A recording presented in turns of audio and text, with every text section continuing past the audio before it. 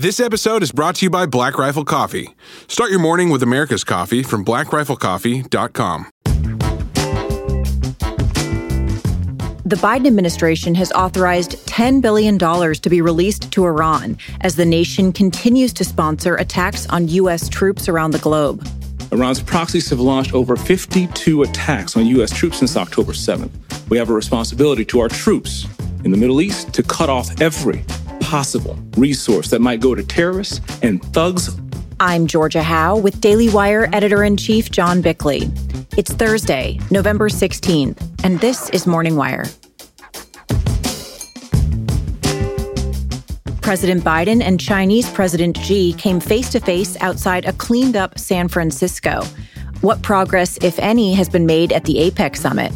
And Spain erupts in protests after the socialist prime minister offers opponents a deal so he can stay in power.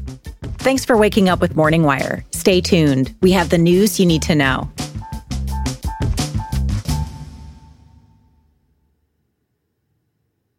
President Biden sparked controversy this week after approving a sanctions waiver that will allow Iran to access $10 billion in previously frozen assets. The move comes as Iranian-backed terror groups have stepped up their attacks on American military bases in the Middle East. Here with more on what it means for the regime amid escalating tensions in the region is Daily Wire senior editor Cabot Phillips.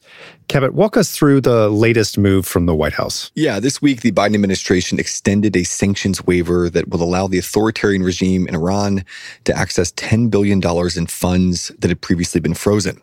For context, Iran has been selling electricity to neighboring Iraq, but the money they've made on those sales has been held in an escrow account due to sanctions from the U.S. So this waiver will allow them to access the $10 billion in that account, which will then be transferred to Oman and converted to other currencies where Iran can then purchase non-sanctioned goods. And that move resulted in a swift backlash in Washington, correct? Yes, it did. So while the waiver specifies that the money can only be used for humanitarian goods, critics say it will inevitably result in more money going towards funding terrorism. They say while the $10 billion might only technically be used for humanitarian purposes, the move will free up $10 billion elsewhere, which can then go towards any number of terror groups currently being funded by Iran. Right. They say the money will benefit innocent people living in the country, even if it means freeing up funding for terrorism, which they essentially argue will happen whether we allow them access to these funds or not. To that point, here's State Department spokesman Matthew Miller in a very heated exchange with a reporter questioning the logic of that position.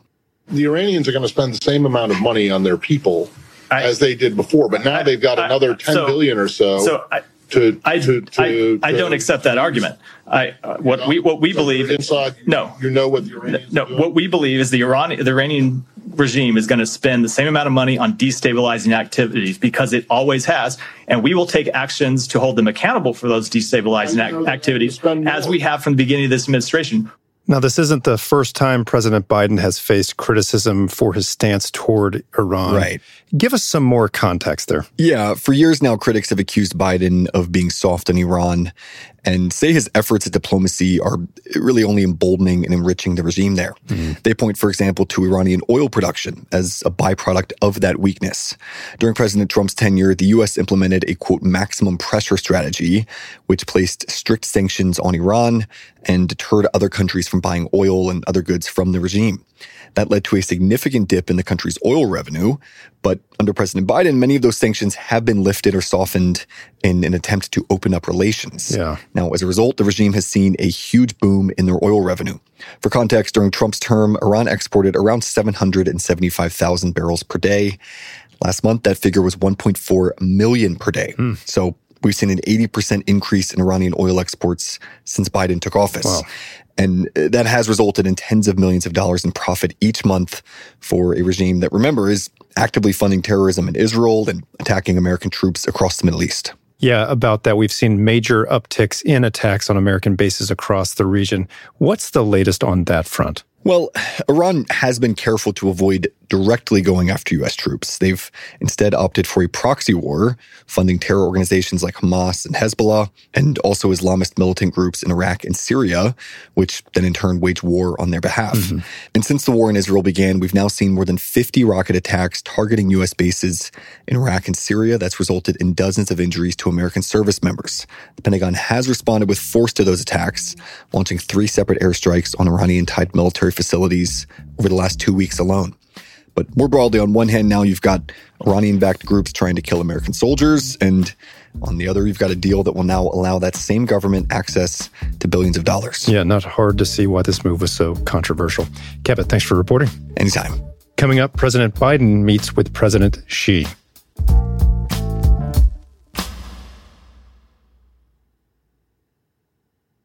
The Asia-Pacific Economic Cooperation Summit kicked off in California on Wednesday. It marked the first time since 2011 that the U.S. has hosted the annual meeting. It also allowed for the second face-to-face meeting between President Biden and Chinese President Xi Jinping since Biden's 2020 election victory. Daily Wire reporter Tim Pierce is here to talk about the APEC Summit. So, Tim, first off, what is the summit for? Sure. It involves countries that have significant economic interests around the Pacific Ocean. Countries such as Australia, China, Japan, Russia, and, of course, the United States. Once a year, top officials from each member country gather to promote sustainable economic growth and prosperity in the Asia-Pacific region. This year, it's being held in San Francisco. Now, one of the biggest headlines to come out of this year's summit was the fact that San Francisco got a very serious cleanup leading up to this. Tell us about that. Yeah, Californians certainly noticed the sudden cleanup, and some wondered why city officials were willing to take action on the years-long problem of homelessness and filth for foreign dignitaries and not their own citizens. Here's what Newsom said about that a few days ago. Anytime you put on an event, by definition, you have people over your house, you're going to clean up the house. You have 21 world leaders, you got tens of thousands of people coming from all around the globe. What an opportunity to showcase the world's most extraordinary place. San Francisco. So who were the big guests this year? The Chinese president's presence at the summit has been the real focal point for the Biden administration, and San Francisco welcomed the communist leader with streets lined with Chinese flags. That was another thing that generated criticism online, as some people saw it as a gratuitous display for China's communist regime.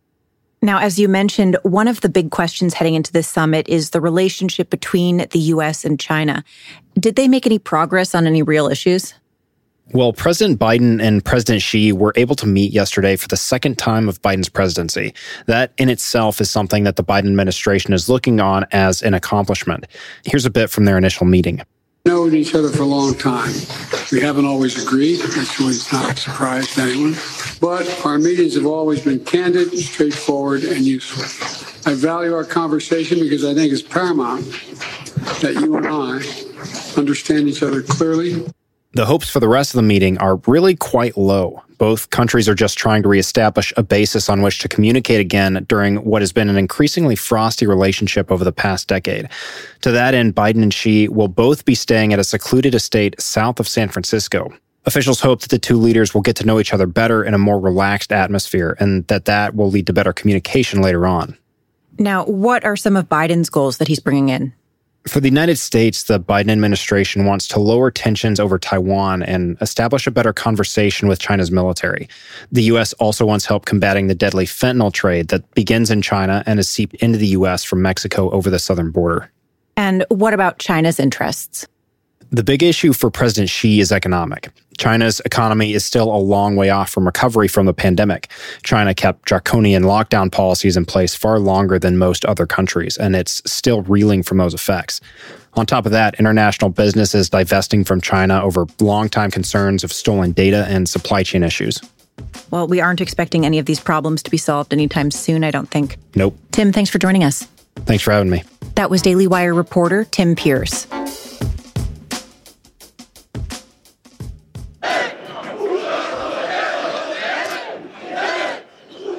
Hundreds of thousands of Spaniards took to the street last weekend to protest a controversial amnesty deal that would keep their socialist prime minister in power. Joining us with the details is Daily Wire researcher Michael Whitaker. So, Michael, this was a huge protest. What were they upset about? Hey, Georgia. Spanish Prime Minister Pedro Sanchez offered amnesty to Catalan secessionists in exchange for their political support.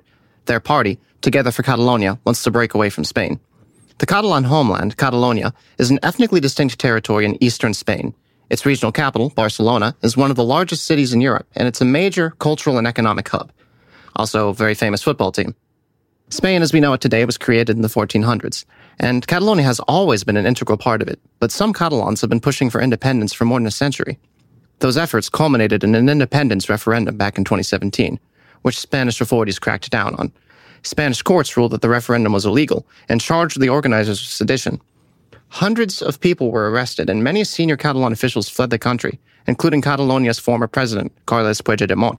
Since then, Catalan independence has been a dead issue, although a lot of Catalans are still sympathetic to the cause. And pro-independence parties still have seats in the Spanish parliament. So why is the prime minister offering amnesty now? Well, to put it simply, he needs the votes. Sanchez's Socialist Workers' Party has controlled the Spanish government since 2018, but they underperformed in national elections back in July, and the government has been in limbo ever since. The People's Party, which is generally regarded as center-right, won the most individual seats, but no party has a straight majority, and the Conservatives have not been able to form a large enough coalition to take control. Despite having fewer seats than the Conservatives, the Socialists won over some smaller nationalist parties by offering concessions. Catalan demands have been especially controversial, but if they couldn't break the deadlock, Sanchez would have had to have dissolved the government and held new elections. Elections the Socialists would probably lose. If the coalition holds, however, the Socialist Party would stay in power until 2027, hence the amnesty. It's worth noting that prior to those July elections, Sanchez had opposed amnesty for Catalonia's separatist leaders. He even said offering amnesty would be unconstitutional. But politics makes for strange bedfellows, and now he's changed his tune. Right. Now, I assume, though, this is pretty unpopular with the rest of the country, hence the protest. That's an understatement. Okay. Sanchez has been slammed as a traitor by some conservative critics who view the amnesty as a blow to the unity of the Spanish nation. They say the separatists are enemies of the state and that Sanchez effectively sold out the country for his own political gain. Here's one protester. He's selling the country from votes from 7 lawmakers. He's betrayed the coexistence, democracy, the spirit of Spanish transition. He's a traitor. He can't keep governing. Hundreds of thousands of Spaniards have protested the deal en masse in front of local Socialist Party offices, in the Spanish capital of Madrid, and even in Barcelona. Some of those protests became violent and were broken up by police. Supporters of the deal argue that the traitors were non-violent. Their only crime was holding a local election without the federal government's permission. And they also say independence should be a legitimate political question. They've also accused the government of lawfare, weaponizing the justice system to persecute its political opponents. Many in the Spanish judiciary take exception to that characterization. They say that the amnesty deal violates the separation of powers by allowing Parliament to effectively overrule the court's decisions. Spain's General Council of the Judiciary put out a statement condemning the deal as an affront to the rule of law. While the timing of the deal is unquestionably political, supporters argue that amnesty will let thousands of Spanish citizens move on with their lives and lower the temperature on a very divisive issue.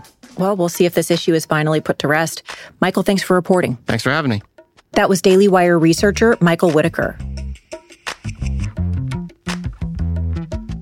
Thank you for listening this morning. We created this show to bring more balance to the national conversation. If you love our show and stand with that mission, consider subscribing, giving us a 5-star rating, and most importantly, sharing our podcast with a friend. That's all the time we've got this morning. Thanks for waking up with us. We'll be back later this afternoon with more news you need to know.